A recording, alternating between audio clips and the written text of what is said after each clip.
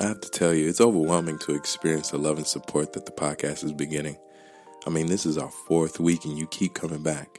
Not only do you come back, but you provide concepts and suggestions for me to talk about, which I truly appreciate from the bottom to the top of my heart. I mean, with this world of madness and chaos that we live in, it's very hard to find consistency.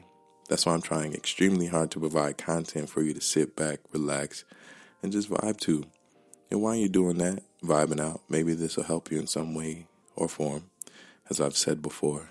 Nonetheless, ladies and gentlemen, welcome to the Elephant Room. My name is Philip Conley Jr. Please, I beg you, don't forget to subscribe to the Elephant Room however you get your podcast, iTunes, Google Music, or Stitcher. Or if I text it to you, don't forget to remind me to do that. I'm going to get it to you. Because we got to do what we need to continue on, and that's exactly what we're going to do. But as I mentioned before, the chaotic world that we live in, the things that are going on around us, people, you and I, the person, we try to minimize the stress or drama that happens in our life, right? Like, outside of bills and kids and spouses and friends, like, we don't need the unnecessary. We don't want the unnecessary, but how about that? But it happens more than often, right? I mean, let's take your job, for instance. Monday morning, you go to a coworker and you're like, man, I bumped into Ben at the mall over the weekend, and it was brief, but 45 seconds at max. But the whole 45-second conversation was pure comedy. I mean, there was a lot going on, and people watching was just priceless. And he's a cool dude. Like, Ben is cool. And they're like, yeah, did you know he was talking about you before the meeting this morning? Oh, yeah. Like, he told you that he bumped into me already, huh? And, yeah, but he didn't say anything about the laughter or humor you guys shared. He actually talked about who you were with because he didn't know him. And according to him, you're dating somebody in the company, as well as your attire and your preference of shops you choose to purchase your items from. Wait, what? I just saw Ben in the hallway and we just laughed together about what we experienced over the weekend. And he didn't even... How is this even relevant to our job? Like, that's awkward. How is this even becoming a thing? What I'm doing, where I am, and who I'm with over the weekend is a thing now? How did this even become a concept or a subject of conversation before a meeting? It sounds like Ben has a strong personal opinion about my life. But why? And that's what makes it so awkward. Like, why are you reaching? Why are you involving yourself in something that has nothing to do with you? Absolutely nothing. Now, peep this. You may say, oh, it's fun. It's life. It's interesting to talk about people. It's fun to talk about people. Okay, but how, Sway? What benefit does anybody gain from you talking about somebody? What do you gain from you talking about somebody? Now, peep this. Furthermore, the person you're watching or talking about, they're living their life. They're happy. They're content. They are smooth. So that says more about you than it does them. What's not happening in your life that makes you pay attention to somebody else? Now, please wait. First of all, let me slow it down. I'm having a great time talking about this. But we often say misery loves company with the depiction that the miserable one is evidently negative or evidently miserable. Let's take it to Sesame Street.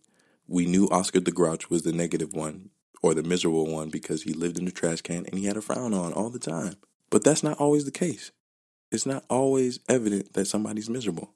And I'm saying miserable, but we can use other words: sad, mad, frustrated, depressed, whatever.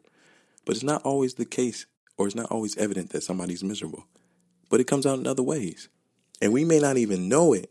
We may find ourselves saying something negative with no solution. And then we got to have that awkward confrontation with ourselves in the mirror. Try to check it. Yo, I was almost reaching. I almost reached. I was almost involved in something that had nothing to do with me. And it becomes like a dead end. And like I mentioned earlier, that's a benefit to nobody. But then there are those that are looking for a reaction. They reach for that simple fact that they want to see you crumble. They want to see you squirm. They want to see you act out of character. Man, you could be living your best life. Weight goals is where you needed to be. Relationship status where you wanted to be. It's whistling, eating Cinnabon. Come across somebody and they say, hey, I just saw your mom the other day. She told me to pray for you because you was on your last leg. Like, what? obviously you see I'm doing fantastic. Matter of fact, I'm doing better than she is. So how is that? We don't even talk.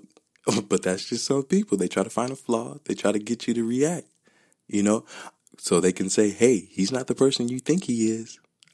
See how he's reacting, even though I'm messing with him. But they'll never say that. They'll never say what they're doing. But, oh, look at his reaction. Look what he's doing.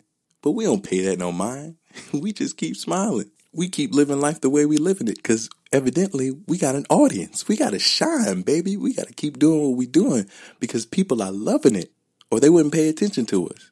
And there are those that reach and say whatever they want to say. Yo, your shoes are trash. Thank you so much. Because you're not going to get the reaction out of me that you want. You're not going to see me offended. You're not going to see me stressed. Not over what you say. I know you're reaching. So thank you. And evidently your opinion doesn't matter. And we'll use our discretion. We'll find out who's reaching and may not even know it. But we'll have that critical conversation and move on. But to those that are just doing it just to do it, just to find a flaw, just to find a reaction, just because it's the highlight of their life to mess with you, oh, baby, we still smiling. We still gonna be shining. And I'm gonna keep doing it. Because this is only the beginning. Trust me. Only the beginning.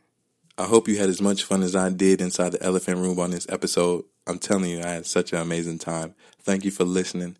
I appreciate you. My name is Philip Conley Jr. I am your host in the elephant room. Please do not forget to subscribe to the podcast. Follow me on Instagram, Facebook, Snapchat, and Twitter. I love each and every one of you. Thank you. Peace.